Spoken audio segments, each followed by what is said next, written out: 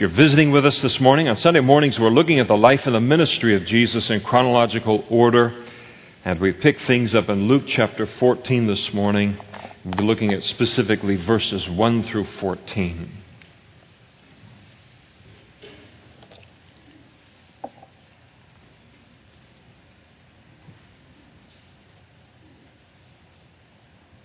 Now it happened as he, that is Jesus, went into the house of one of the rulers of the Pharisees to eat bread on the Sabbath, that they watched him closely. And behold, there was a certain man before Jesus who had dropsy. And Jesus, answering, spoke to the lawyers and the Pharisees, saying, "Is it lawful to heal on the Sabbath?" But they kept silent. And he took the man and healed him and let him go. And then he answered them, saying, "Which of you, having a donkey or an ox that has fallen into a pit, will not immediately pull him out on the Sabbath day?" And they could not answer him regarding these things. So he told them a parable to those who were invited. When he noted how they chose the best places, this is what he said to them. "When you're invited by anyone to a wedding feast, don't sit down in the best place, lest one more honorable than you be invited by the host. And he who invited you and him come and say to you, 'Give place to this man,' and then you begin with shame to take the lowest place. But when you're invited, go and sit down in the lowest place, so that when he who invited you comes, he may say to you, 'Friend, go up higher,' and then you shall have glory in the presence of those who sit at the table with you. For whoever exalts himself will be humbled, and he who humbles himself will be exalted." And then he also said to the man who had invited him to the dinner, "When you give a dinner or a supper, do not ask your friends, your brothers, your relatives, nor rich neighbors, lest they also invite you back and you be repaid. But when you give a feast, invite the poor, the maimed, the lame, the blind, and you'll be blessed, because they cannot repay you, for you shall be repaid at the resurrection of the just." Let's pray together. Thank you, Lord, for your word this morning. And we thank you for the truth that is found in it, Lord, truth that will never, ever fail us in this life or the life to come. We're grateful for your eternal word, and we know that it's your Holy Spirit that's able to take it off of the pages of this book and write it on the fleshly tablets of our heart. And so that's what we pray that he would do today, so that for the remainder of our pilgrimage, this could be a passage that you could bring to our remembrance as we have need of, Lord, and our desire to live a life like you, Jesus, in this world. We pray for your blessing upon your word, not only in this room, but as we pray so often, everywhere that it's being taught in Modesto, in the surrounding area.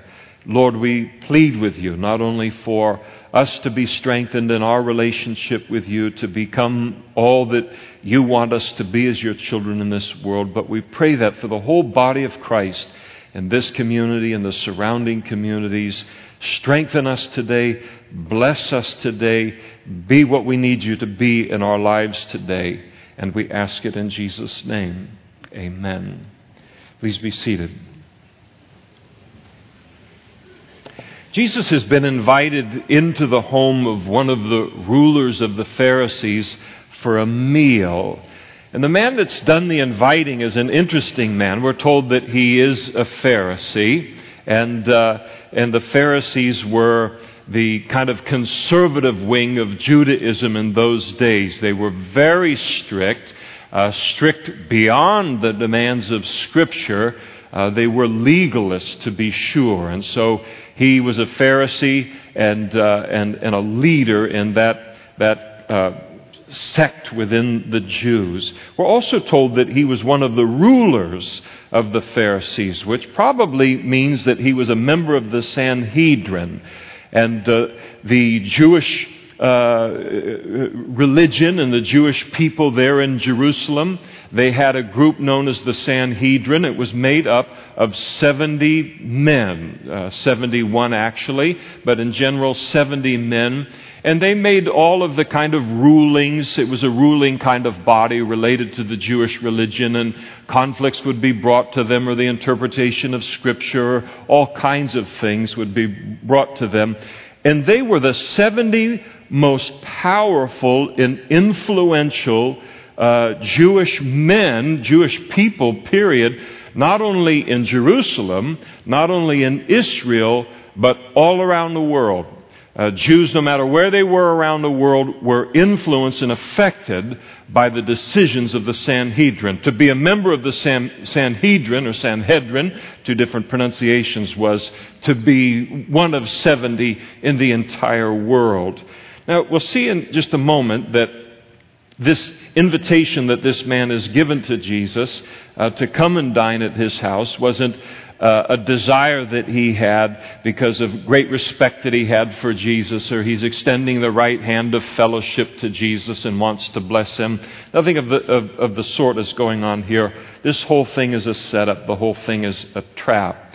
The interesting thing to me in this, and just kind of teaching us about how much grace Jesus has, is he knows it's a trap. He knows it's a setup. He knows everything. But he goes anyway. And I mean, it is really gracious of him to do that, because Jesus, for all of the faults of this religious group that's in this house, they are actively and currently planning for his death. They want him off of the page of human history. They want him dead so bad they can't express it in words. That's their attitude toward him. And yet when Jesus is invited to come to the house for the dinner, he comes not because he was looking for a meal, but because he's come into the world to save the whole world. He's still throwing the nets out, throwing the truth out, throwing the gospel out to these religious leaders, and he'll continue to do it all the way until he dies on the cross.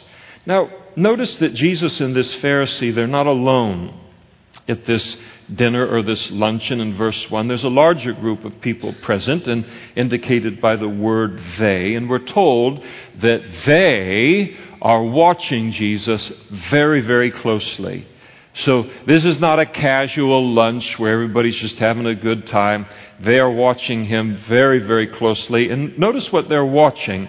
There's a man that's present in the house who had dropsy. So this thing is a trap. And this man who has dropsy is the bait in this trap that they're setting for Jesus. Now, dropsy is a physical condition where the body begins to retain fluids until the body is greatly, enlarged. And it's a painful, uncomfortable condition, but a painful condition on top of it. And dropsy is just kind of a symptom problem, always an indication of a greater problem in the man's life. He could have kidney problems, he could have liver problem, he could have a heart problem.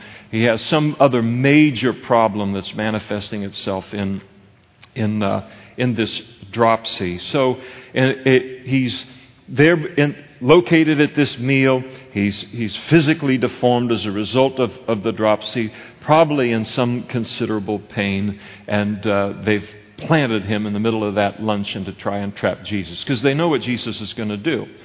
They know that when Jesus walks into a room, unlike maybe most of us are like Jesus in this sense, but when Jesus walks into a room, he doesn't look and say, what's the most prominent seat in the room? When he walked into a room, without exception, his eye went to the person in the greatest need. And they knew that about him. He's so well known for it, they could set the trap up. You don't have to bring 20 men in with dropsy. Just bring one man in with dropsy. Bring in 500 Pharisees. He'll spot the man with the dropsy. He's going to do it. So he's the bait in the trap. It's also very important to recognize that all of this occurred on the Sabbath day. The specific reason that they were watching Jesus closely is to see whether he would heal this man on the Sabbath day, which, if Jesus healed this man on the Sabbath day, would not have been a violation of the Old Testament law. Jesus never violated the Word of God. He came to fulfill it. but it would have been a violation of their interpretations of the Old Testament law. As I said, in all likelihood, this is a setup here, an attempt by these religious leaders to try and find some kind of a reason or an excuse for rejecting Jesus as the promised Messiah. They've been trying for 3.5 years to find one reason to reject him as the promised Messiah, and they're still searching after all of these years. A little different than the band on that.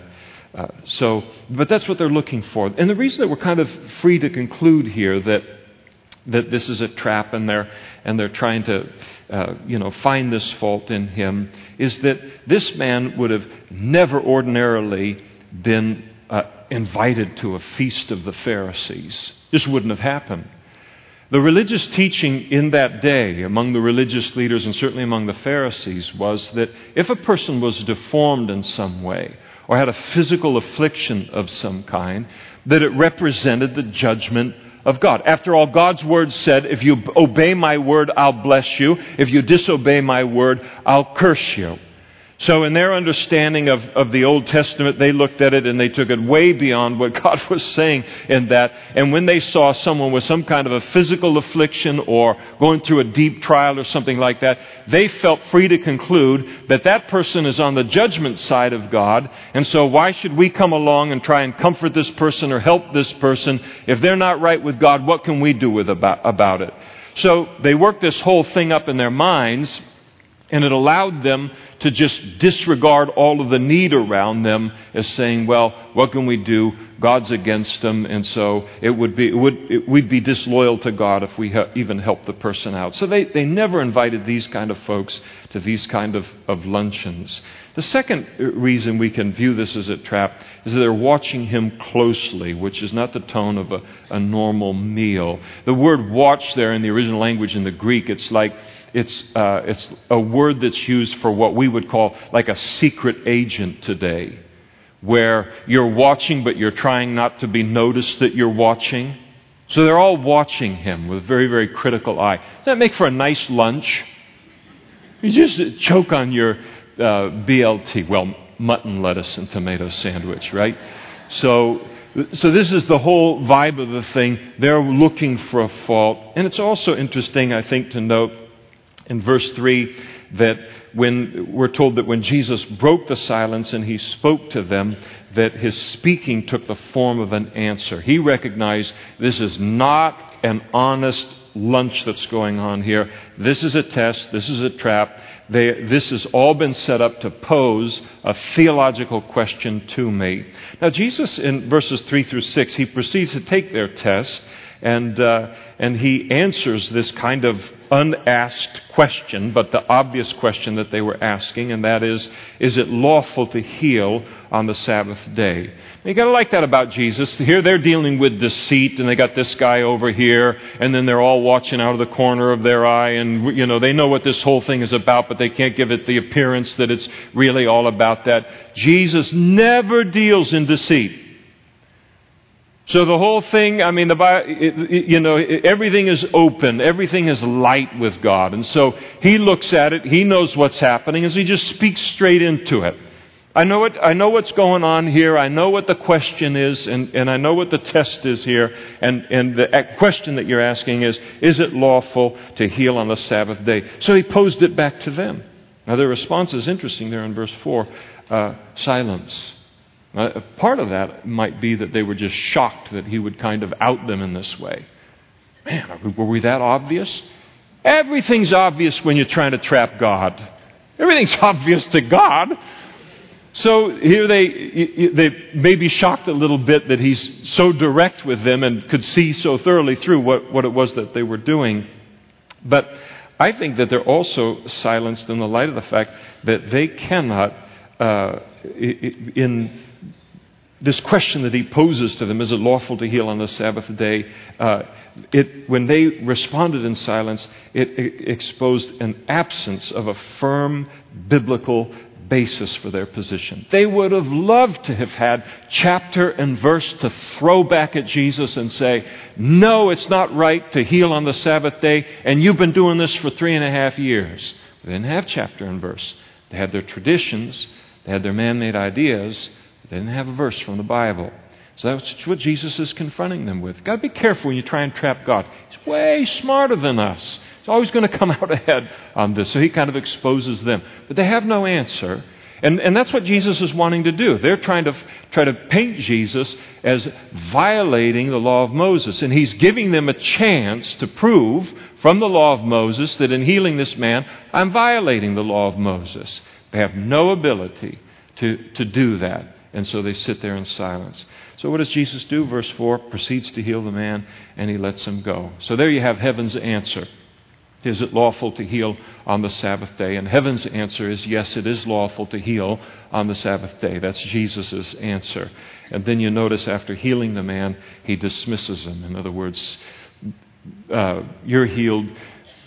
Let me get you out of this environment. You don't need the aggravation. Go home and be blessed with your loved ones.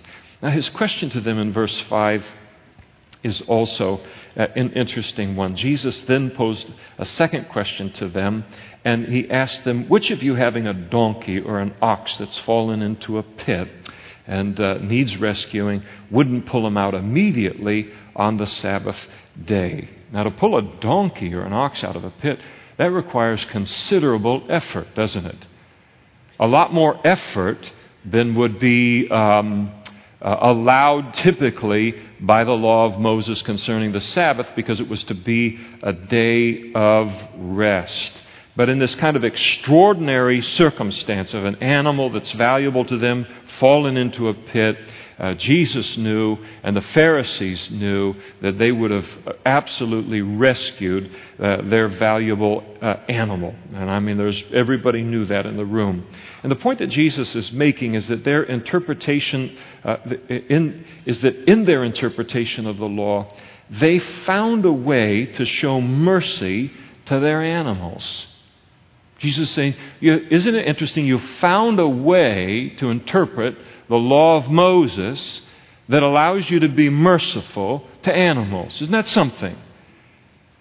And yet you deny God the right to show the same mercy to a human being on the Sabbath day. And so isn't God free to do the same thing with something that's more than an animal, people created in His image? And so Jesus is just saying there's something wrong with an interpretation of God's Word that results in treating animals better than people. So I do agree that sometimes it's easier to like animals than people. Dogs they're great. Well, I'm not going to go get into that whole thing, but they're something, aren't they? So Jesus then, as He confronts them again with this, and here you're willing to interpret God's law in a way that you're going to treat animals better than you're willing to let God treat people on the Sabbath day. And their response in verse 6, silence. This is called check and mate. They're cornered. There's nothing they could say to Jesus' sanctified logic. And you can be sure they were not happy. It was not a happy lunch for them. Probably lost their appetite at that point. Now, the lesson of this whole exchange is a very, very valuable one. And the lesson to me is when we find ourselves in doubt about what to do in a given situation, when we find ourselves in doubt about what God's Word says concerning a particular situation, it's always much better to go on the side of mercy and grace than on the side of legalism and harshness. Jesus spoke to these religious leaders elsewhere concerning their tendency to always go toward the legalistic side, the harsh side of things, to the neglect of mercy on issues that the Bible doesn't address dogmatically.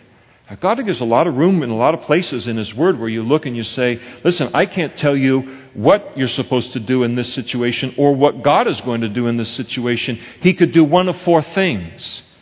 The legalist will always take and say, well, there's only one thing you can do here, and it's always the hardest, it's always the harshest, it's always the most miserable, the most demanding thing.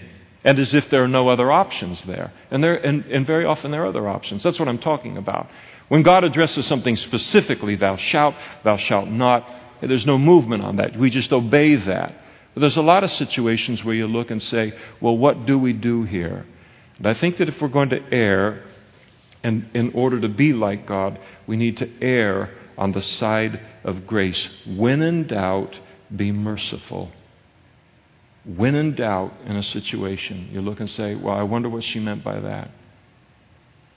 I wonder what's happening there in that situation. I wonder what's going on in their life there. I wonder. When in doubt about whether to extend harshness or to extend grace, always extend grace. Always extend grace. Will be much harder to the heart of God as we do that. And I'll tell you just from practical experience, extending grace when in doubt, it keeps us out of a lot of unnecessary trouble. Keeps us out of a lot of it. And it's also a very peaceful way to live. And I think that the most importantly, when we extend grace instead of harshness or this kind of condemning thing, we can be confident that we're in line with the heart of Jesus as we do so. And I think this is one of the great blessings of growing older in the Lord and by walking with Him for months and for years, is that as we walk with Him, this usually occurs by the Holy Spirit in our lives and in our ministries. Early in our Christian lives so often, at least for certain kinds of us, and early in our Christian ministries, there were these things that we thought were so important and worth going to war over, and all of these kinds of things, and fight here and die here in this place, and they end up giving way to grace, where you just look at it and say, no, I fought there once, twice, 3 times, and I completely misjudged the situation. And now when I hit that kind of a situation, I just look at it, and I look at it through eyes of grace, understanding of grace. This can be about 3 or 4 things that I don't know anything about. God can be doing things I have no idea are happening here. And so in my heart and in my action and in my words, I'm going to extend grace toward this person and toward that situation. And it's one of the great things about growing a little bit older in the Lord. And boy, does it keep us out of hot water. I can think back on times, and I think that all of us probably could have, as we've walked with the Lord for a little while, and this is why we learn. So often we learn from the mistakes, where we look and say, wow, as the thing plays out, and you say, I wish I had extended grace and given the benefit of the doubt at the beginning on that situation. And so, when in doubt, extend grace. And then as Jesus is there in verses 7 through 11, they've been watching Jesus, right? But what they don't understand is that Jesus had also been observing them. So he speaks a parable to them as he observed their activity at this luncheon, and with a parable that's known as the parable of the ambitious guest. And he speaks this, verse 7, to the other guests. So there's quite a large group of Pharisees and lawyers that are there. Lawyers are religious leaders too. They've been invited to the meal with this ruler of the Pharisees and Jesus. And so the issue that the parable is directed at is there in verse 7. And when Jesus entered into the house, he took notice of how each of these others who had been invited to the meal, when they came into the room, they immediately made a beeline for the best seats in the room to sit down, the most prominent seats in the room they chose for themselves. Now, the most prominent seat at a meal or a feast was a seat at the host table. If you couldn't get a seat at the host table, then the next most prominent place would be the table closest to the host table. The least prominent table in the room would be the table that was the furthest away from the host table. So this is the kind of the layout of the room.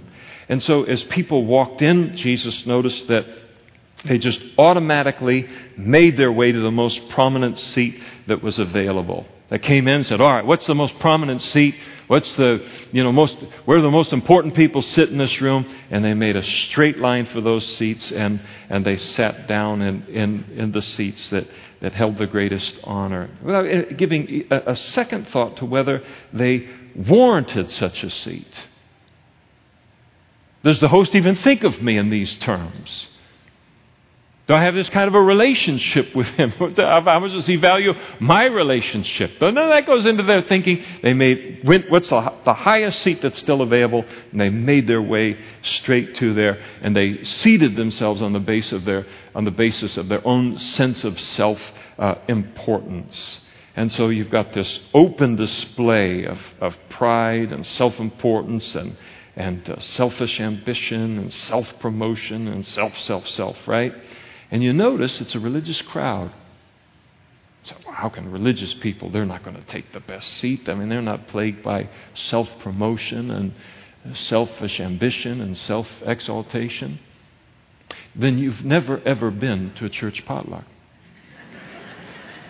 when the whole church is invited to then form a line in the food and see who hustles up there rather quickly, on all that.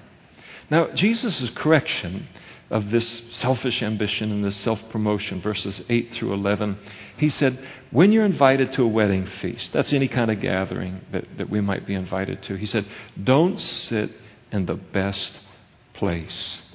And he gave us a reason. He said, lest we force the host of the feast to publicly humble us by asking us to leave the seat that we've chosen for ourselves and to take a lesser seat in the room. So you picture it in your mind. Some of us don't have to picture it in our mind. We've already lived it. Maybe not in this exact form, but we've lived it in some way in our life. And you've walked into the room and, wow, there's a seat still left at the head table. Whew. Sit there, right there. I can't believe it. I'm sitting with all these people. I'm not worthy. I'm not worthy. He's not worthy. He's going to be booted from there in a moment.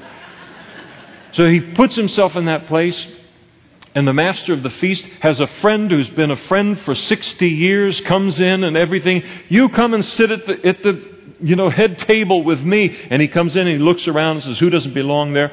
You don't belong there. So he says, what are you doing sitting at this? I mean, I invited you, but I never thought you'd take this position. So could you find another seat? And he would seat his close friend at there. Now, when a host is in the room doing that kind of activity and moving around, everyone in the room is watching the host. So this is a very public event. And the person has to get up from the seat and then walk all the way down and find now the remaining seat, which is going to be where? Lowest table, lowest chair at the lowest table, the way we sometimes fill up these seats. And so you just think about the embarrassment of being asked to leave this table and go find another seat. I mean, it's a very long, embarrassing walk. And it's true that with self-promotion, as Jesus said here, you run the risk of humiliation. Whenever we promote ourselves, we're always setting ourselves up for a humiliation, and most often for a very public humiliation. And it's a pretty miserable experience. It's always better to be humble than to be humbled. Always better to be humble than to be humbled. So Jesus in verse 10 said, so instead of coming into a room and taking the very best seat, he said, when you enter into a room, sit at the lowest place. Just take the lowest table, take the lowest seat. And the reason? You can't go any lower than there. Nobody can ask you to go lower when you're in the lowest seat. You're either going to sit in that room perfectly at peace. I have an invitation. I'm in the room. They can't kick me out, so I'm in here. So there's I'm not going to be publicly humiliated in the course of this luncheon. The only change that could happen in my life, in the light of the seat that I've taken, is that the master of the feast may see me sitting at too low a table and invite me to take a table closer to the front. There's a lot of peace in humility. and in taking the lowest place. To take that lowest place, it removes so much anxiety. It takes us out of the competition in rooms like that. There's no drama. We're not worried about anything. We can sit in the room and completely enjoy ourselves. And so Jesus said, just take that lower place. It's the peaceful place. And when you take the lowest place, you don't have anything to live up to there. And then you leave it in the hands of the master of the feast to promote you if he desires to. And if he desires to, guess what? That's very public too. What are you doing, Joe, here at the lowest table? How long have I known you? Get up. I saw someone at the head table. Doesn't belong there. You come with me, right? So, and they get up from the table, and everybody at the table goes, who's Joe? I thought he was a nobody. Took the lowest seat here. I thought he was just in for the sandwiches. And then, well, it's a lot better to be exalted or taken to the head table, isn't it? Than to be taken from the head table and taken to the lowest table. Two very different experiences. I've experienced both. I like the one much better than the other. The Bible teaches, and this is important, that as God's children, we can take the lowest seats in life without ever being overlooked by God for promotion. We will never lose anything by taking the humblest seat or the humblest place in any situation. So how do we know that? Psalm 75, verse 5. Do not lift your horn on high. Do not speak with a stiff neck. And then here it is, verse 6. For exaltation comes neither from the east, nor from the west, nor from the south. But God is the judge. He puts down one and exalts another.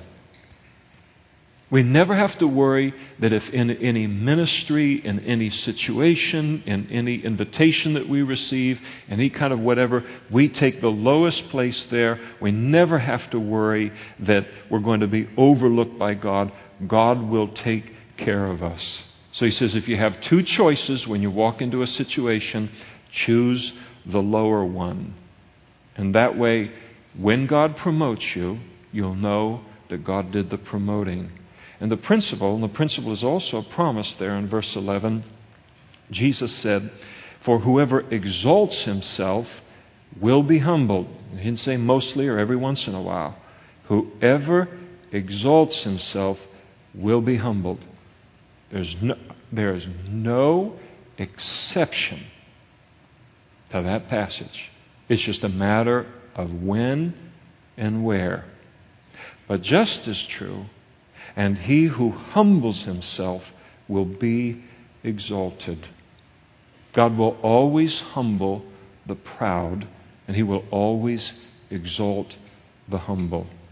And humility, taking the lower seat, allows God to come in and bless our lives and exalt our lives in a way he sees fit and promote us as he desires to do that.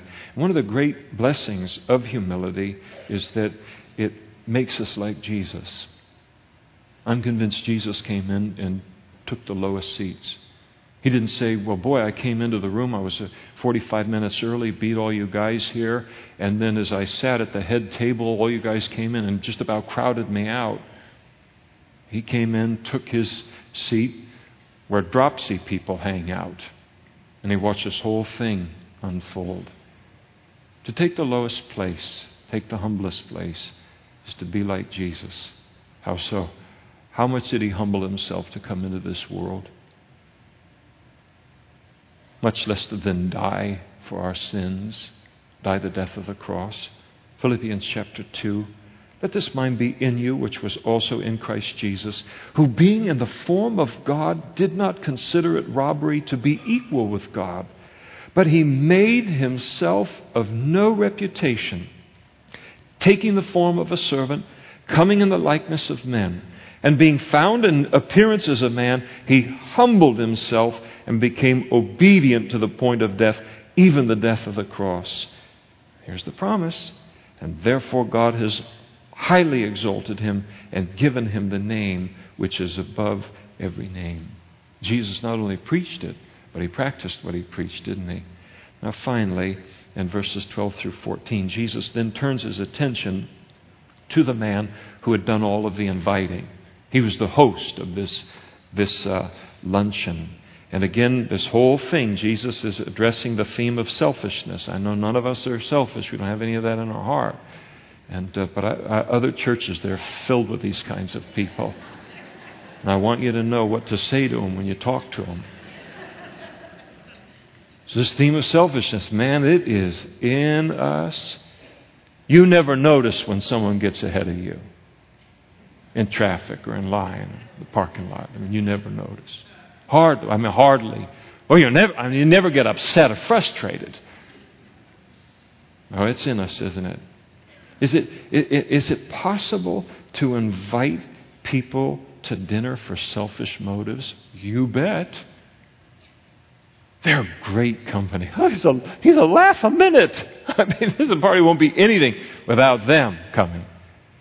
Oh, we'll invite them because, as they come, they'll be forced to invite us for their Christmas party. And man, do they serve better food than we serve at this one. I mean, they'll have to get it. The Bible says that the human heart is deceitful of all things and desperately wicked. You think about that. Do you realize that my heart, your heart too, there is nothing more deceitful in the whole wide world than my human heart? It is deceitful above all things and desperately wicked. Who can know it? God knows it.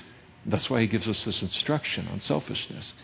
So he says, listen, when you're hosting these kinds of dinners, don't only invite those who can repay you with a return invitation, verse 12. He's not saying that you can't invite your mom or your dad or your brother or your neighbors or your friends. He's saying just make sure that you don't only invite those people all of the time. So when Jesus looked around that room, all he saw were these highly religious people, very prominent people, very wealthy people. He didn't see any common folk. He didn't see any needy people there. So he wasn't saying you can't invite these people that you want to. He's just saying those shouldn't be the only people you ever invite over for dinner or you do something for. But that they should invite the poor and the maimed and the lame and the blind as well. In other words, those who have no hope of repaying your hospitality or repaying you for that meal or that kindness. And the reason he gives there in verse 14 is, number one, it's a good test for our motives. Again, we can invite other people, friends, loved ones, other acquaintances, business partners, all these kinds of things. We can invite them with a lot of very squirrely motives. But Jesus is saying, when you invite these other folks in for a meal and you know they have nothing to give you, nothing to bring into that room but their appetite, he says that'll be a test of your motives for why you have these dinners and why you invite people over. And so it really does. It tests our motives. And the second reason that it's good for us is, and the Lord tells us to do it, is that the Lord will make sure to reward those kinds of actions or those kind of invitations.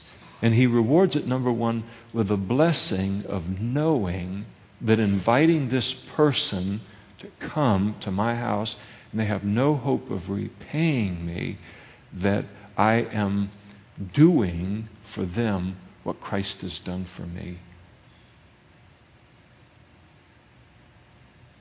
How could I ever repay him for what he's done in my life?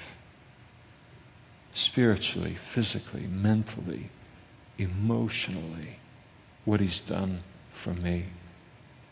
So it's to be like him in the world. And there is a feeling, there is a witness of the Holy Spirit that happens inside of us when we do it. And it feels right. And it feels good. And it's one of the priceless feelings that we experience in this life. And the second reason that Jesus tells us is that, he promises that he'll reward it. But not only just the blessing of knowing that I'm doing the right thing here, but Jesus also promises that we're to know that there's a heavenly reward for our kindness when we get into heaven. God looks at it and says, I don't know what that just did to your food budget, but I'll take care of it. I'll take care of it in this life, and then I'll make sure to take care of it in the life to come. He promises to reward it. He notices it, and he'll reward it. So Jesus here, he rebukes the selfishness that's in all of us. Am I safe in saying that? Okay. And he rebukes this selfishness that's found in all of us with three wonderful exhortations. When in doubt, extend mercy. And almost always, as the circumstance plays out, you will find that you are on the God side of that situation. Number 2, be humble. It's better to be humble than to be humbled. Jesus was humble, and we're to be that too. And then number 3, to be kind to those who have no way of repaying.